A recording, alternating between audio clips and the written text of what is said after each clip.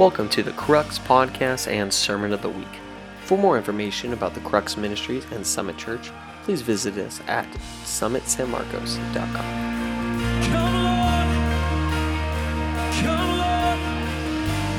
I'm going to knock this thing over anyways. So tonight, I have a story for you guys. No, it didn't fall down yet? Okay, cool. So I have a story for you guys. So I actually am a runner. I don't know if I look quite like a runner right now, but I was running down this dirt hill. And I don't know if you knew, but you can actually just stop exerting yourself when you're running down hills. When I was running down this hill, I just let gravity take me. I just started leaning into it as I was running. And as I started leaning into it, I just started to catch my breath. And the wind was blowing so much that my hair was permanently held back. And it was even longer than this. It was all the way down to my shoulders, right? And I just leaned into the incline. My feet were smacking the ground so loudly that it was reverberating in my head. Have you ever heard a sound that is so loud that you hear the echo of that sound directly after? That was my feet hitting the ground, and I was just leaning into this hill. And I literally got to the point where gravity was pulling me and I was getting dizzy. I literally thought I was going to fall over, and my heart started to race instead of calm down because I thought I was going to die. I thought I was going to fall, but I made it to the bottom of that hill, and that was the first cross-country race that I ever got a medal in.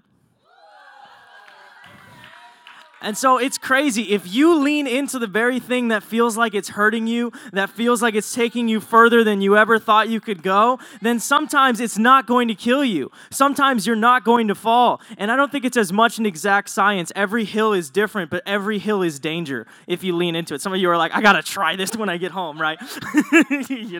So anyways, it's scary when you put your trust in something powerful that you cannot control. This time, I was in the hands of an impersonal force called gravity, right? But I placed my safety in the capable hands of gravity. And I wasn't using formulas. I just leaned into it. And I wasn't quite sure how much I could lean before I was going to get hurt. But I just put my trust in that gravity. What about other people? What happens when you put your trust in something powerful that you can't control, like someone else? They have the power to hurt us. They have the power to uplift us. They have the power to encourage us and the power to reject us. Whether we sustain a supernatural environment depends entirely on whether or not this is a safe place, on whether or not this is a place where people can be powerful. Powerful to choose. Powerful to do what they choose. Is this a place where people can make mistakes without being judged? Is this a place where people can take risk without feeling rejected? Is this a place where we can try new things? Because if people don't feel comfortable taking risks, they will never step outside the boundaries of what they know. They'll never step outside the boundaries of who they think that they are. And so I think it's up to us, and it comes down to whether or not we empower people to have choices or we dictate what they will do with their time and with their life. So a community that has a culture of honor will be intimate, require personal responsibility, and provide choices. That's what I'm going to be focusing on tonight. I want to have a culture that's intimate, that's vulnerable, that's open to feedback, but also a culture that has personal responsibility, that calls people to action, saying you are always responsible for your own actions. And what you do affects others. Provide choices and punishing others. So we need to provide people choices instead of punishing them until they surrender to our will, until they conform to the way that we think that they should be, until they just get that compromise out of their life. And sometimes it's so easy for someone to open up and just say, hey, I'm struggling with this. And for us to go, ugh, that's weird, right? And that person feels completely judged in that moment. And maybe it is wrong, and maybe it is weird, right? But I think we need to make a place for them where we're not hurting them until they conform to look exactly like us. I think if we require personal responsibility for these people, then they'll get to make the choice on their own. So I think the first step to being intimate is to sacrifice our time to invest in community. Some of you have heard me tell you this one-on-one, but there's a price that I pay to be here. Every single week. There's other stuff that I could be doing. Man, I was actually really tired this week, not going to lie to you guys. And I really just wanted to sleep. But there is a sacrifice that I make to be a part of this family. It's fun to go to hangouts, but sometimes it's awkward. Sometimes you get rejected. Sometimes you don't know what to say. It's weird for me to meet new people. I'm like, I don't know what this person going to think of me. I've never met someone like this before. Literally, never. I've never met anybody quite like you. So... There's other opportunities that I have forgoed? What? To spend time in community. And there is a cost that I pay. Some people talk about community like it's just a net positive all the time. But there's a price that I pay to make friends here. There's a price that I pay when I open myself up to people and I become vulnerable. In the words of Danny Silk, intimacy is into me you see. It means that I open up part of myself and I let you see what it looks like on the inside, the things that I'm passionate about. And you know what? If I tell Kimmy about that book that I'm working on and I fail, then she is going to know. She's going to know that I never wrote that book. If I tell Thomas about that song that I'm writing and I share with him, he's going to know that that thing never goes on the radio if it doesn't. He's going to hold me accountable to that, even subconsciously. And so there is a fear in opening up. If I really tell people this is my dream, what if I don't make it? If I let them see inside of me, what if they think that's just weird? What if they think it's weird to be a guy whose dream is to preach sermons that empower women? What if that's kind of strange? And they're like, I think you're a little bit off track. When you share your dream with someone, you have to be vulnerable. Intimacy means into me you see. And to understand what vulnerability really looks like, I want us to think about honor. Honor isn't just compliments. Honor isn't just, hey, you're doing a great job. Honor actually means that you glory in someone else. That you actually use the quality of your life, the talents that you have, the time that you have, what you have access to increase the quality of their life, to come alongside them with that dream. It's not enough for me to just look at it and be like, Billy Graham was an awesome man. It's easy to do that. It's easy to give compliments, but that's not what honor looks like. Respect actually has action behind it. Respect means allowing people to have input in my life. If I really had a shred of respect for Billy Graham, then I would allow his teaching to enter my heart, and it would change the way that I saw abortion. It would change the way that I saw suicide. It would change the way that I saw the forgiveness of God, because I respect that man. I've opened myself up to his teaching, especially about Hebrews chapter 9, and it's changed my life, not because Billy Graham's a great preacher or because I say nice things about Billy Graham, but because I allowed him to speak into my life. I was vulnerable with what I thought about sin, vulnerable with how I saw Hebrews chapter 9, and I was like, I'm going to adjust and think about what Billy has to say. And sometimes it's someone in your community, right? Do we have a place to speak into each other's lives? Can anyone actually tell you when you're wrong? It's not going to take long, trust me. We're all wrong all the time. But the question is anybody able to speak into that part of your life? Do you open up that part of your heart to other people to allow feedback? And so the key to connecting with each other, the key to going deep and not just spending years together, but actually growing in relationship is to be intimate, is to share about what's going on in our hearts and to actually talk about emotions that we're feeling. Like I feel hurt. I feel stressed. I feel whatever. I feel angry. I feel betrayed. I think sometimes we're afraid to voice our feelings because we're scared that we won't be heard, that people won't understand. But what we should really be afraid of is if we have to keep all those feelings inside, is if we have to deal with it alone, because I already know what alone looks like. I already know what it looks like to fight this battle by myself, and I will not go back to that. I don't know about you, but I will not go back to that, whatever it costs me. Whatever shame I experience through opening up to other people, I will pay that cost. I will ask those people for prayer, even if I'm a leader, even if I'm the one preaching that week, because I'm not going back to doing it alone. I've chosen to be intimate with people, and that means that they can see into my heart. And I don't go around telling each and every single person, this is my dream, this is my greatest fear. But there are people in my life that I have given that position of intimacy, where there's a respect where you can speak into my life, and you can see into my life. You can see into my heart. And so that's what honor really is. Honor means that you're vulnerable. Honor means that people have access. Honor means that they can give feedback. And honor means that you can give feedback. I don't want to just be a teacher. I want to be teachable. And I have learned so much in every Bible study I've ever led. I can't tell you how many of my sermons I've got up here and confidently shared in front of people, and they have no idea that I was talking with someone at 11 a.m. randomly just about something about the Bible. And I try to give people credit, when I'm quoting them and stuff, but I have learned so much about God through other people when I'm there to lead them, when I'm there to share the message, when I'm there to, do the sermon. Even times in when I'm not looking for it, when people give me feedback on things, when they just kind of walk up randomly, they talk about what they're thinking or what they're going through in their quiet time, God has spoken to me so much so even when there's people that have not been my friends, people that have been enemies, they've actually taught me a lot of things about God. They've taught me a lot of things about the Bible, and they help me identify flaws that my friends couldn't see. And so the next thing is that a community of honor requires personal responsibility. And this sounds crazy. This sounds like, oh man, I don't want to be responsible and accountable to all of my actions. But trust me, you want to be responsible and accountable to every single thing you do at all times. Because to be responsible over something is to be powerful.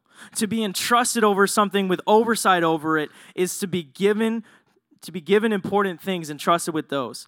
Because to be responsible, like Danny Silk says, I'm just quoting Danny for this whole sermon, you know what I'm saying? So anyways, to be responsible is to be response-able. If I'm responsible for what I did, that means I'm able to respond. That means that I can do something about it. If it really is something inside of me, then I can do something to get that out of my life. If it was something that I wasn't responsible for, maybe it's out of my control. Maybe there's nothing I can do to change it. But if it's me and I'm responsible for what I said to that person, then I'm response-able to fix that relationship. I'm response-able to clean up that mess. I'm able to do something about it because it was me. And if I don't want to do that again, I'm response-able to do something about it. I can choose to behave differently. It's so critical that each person believes that they're able to respond proactively and reactively. As soon as I discover I play a part in creating a situation or a problem, there I discover the thing that I can change. There I discover the thing that I can do. As soon as I discover, in that hardship or that hurt, in that, relationship or friendship where this bad thing happened, I played a part in that, that's what I can change. That's what I can do something about. That's where I can start to adjust. If I played a part in it, then I can repent and I can change it. I'm powerful to be able to do something. So trust me, you want to be responsible and accountable to everything you do at all times, because that means that you're never in a place of powerlessness. You're never in a place where you're stuck being controlled by something that you have no will or access to change. Because you're responsible. You're a responsible adult. You're adulting, right? That means that you can change. That means that you can do the dishes. There is no one on this earth who can make me do the dishes besides me. There is no coercion. There is nothing that they can do that could force my hand to do those dishes. But in the moment that I will to and choose to, I can do the dishes. Even if someone were to threaten my life and my physical safety, I choose to yield my will to this person in order to do the dishes. I'm using my own hands and exerting my effort and my will to execute the action. I have yielded my will to theirs, even under coercion. I am responsible and accountable to my own actions at all times. But requiring personal responsibility means that regardless of circumstance, we are powerful to change, alter, and improve and have control over those things. So what do you really control? All you can control is yourself. There is no other human being on this planet that I have control over. In the words of Danny Silk, there is nothing I can say or do that will make someone punch me in the face. Even if I punch that other person in the face hard, there is nothing that I can do to force their hand. Like I said, they still have the choice to choose how they will respond. And so there is no one else that I have control over besides me on a good day, right? And so if I am out of control, if things in my life are out of control, who is not exerting their will? Who is the one that is out of control? It is only me.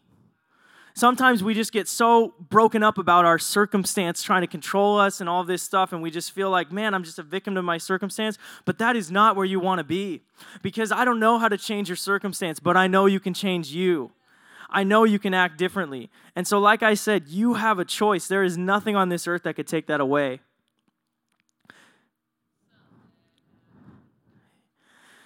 Because you have options, especially when it's to do with yourself, when it's to do with your free will.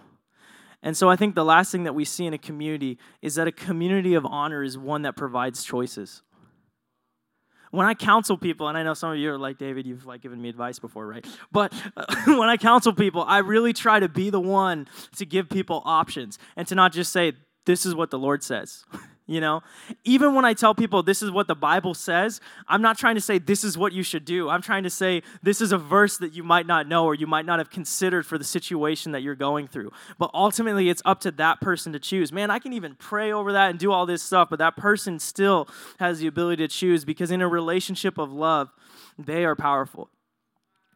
And like I said, I want them to be powerful because there's nothing I can really do to control them. It's all an illusion. Even if I get someone to yield to my will, it's just me punishing and using all these strategies to get them to do something without them actually, I don't know what I'm trying to say. It's just them yielding their will to me because of the things that I'm doing. And it's still them choosing when they're going to yield. And so what's crazy is that we can choose to respond to people with love instead of with fear. It's so easy to respond with anxiety. And what I want you guys to know, especially as we're getting closer in this community, as we're starting to be vulnerable with people, is when people are feeling anxiety, they show you the very worst sides of themselves, the very worst of who they are. And so sometimes people freak out and all this stuff happens, and some of my friends are like, David, how do you hang out with these type of people? They're crazy, right? Some of my friends can't be friends with my other friends. And I'm like, guys, this person's just feeling anxiety right now. This is not who they are. This is one moment in their life. You know what I mean? I don't define them by this one failure or by this one time where they said that really mean thing to me. And like I said, there's a cost that I've paid to be in this community. I think I've probably been offended by almost every single person in this room at one point. I'm just a very opinionated young individual, right? And so it's crazy. There's a cost that you pay, but it's worth it. And what I want to say to you guys is that I don't want to just punish people or make them feel weird about the things that they're doing in their lives. I want to provide them choices. I want to speak to them and encourage them that, hey, you can do something about it. Like I said, earlier, if we're intimate, then I can speak into their life. They can speak into my life, right? And so we get to create an environment where instead of punishing people by getting angry, by using the silent treatment, by yelling or violence or whatever control looks like, where we can actually be a community that doesn't get mad at people or exclude them because they have things in their life that we can't handle. That our value for them would be dependent on our own decision, our own evaluation, and our own way that we see them and not the way that they act. That the value that I could have for something could be so much deeper than me just saying, well, we'll be friends if we agree. Well, we'll be friends if you get that thing out of your life. I want to tell you, if you follow Jesus for any amount of time, and as this community starts to grow, there's going to be people that come in that have way different backgrounds than us. They're struggling with all kinds of things, and it's going to be crazy. The early church actually went through almost a split because people were upset that they had changed so drastically. The culture had completely shifted, and there were so many young Christians in the church that were just struggling with all of these crazy sins and just, drinking all this alcohol and having these wild parties, and the other people in the church, they couldn't handle it. But we don't have to be a community like that by punishing these people, by getting angry at them, because we just need to call them to who they really are. We need to call out the gold in them, and that'll cause them to choose out of those options. Once they realize they have a choice, they wouldn't choose to live like that. No one would choose to live like that if they realized that they were made for something more. That they were never meant to be dependent on that thing, that they were never meant to be controlled by that thing. If they realized they had free will, they would consistently walk in freedom. And so I want to read a verse in the Bible that you maybe have read but don't really know that well, or maybe haven't read before. It's actually Psalm 32. Hopefully it's verse 8. And I think we're going to look at it in the NKJV. And what's crazy here is that we see that the Lord God is guiding David. He's guiding the psalmist with his eyeball, which is just really weird. Hopefully that's what it says up there, right? Okay, can you do the NKJV? That's a lot of words. I love the Passion Translation, though. Okay, great. I will guide you with my eye.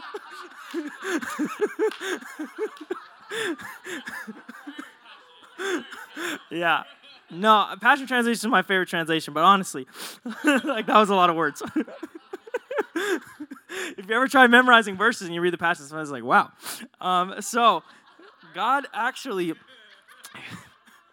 I can't handle this. So God actually, he leads us with his eyeball.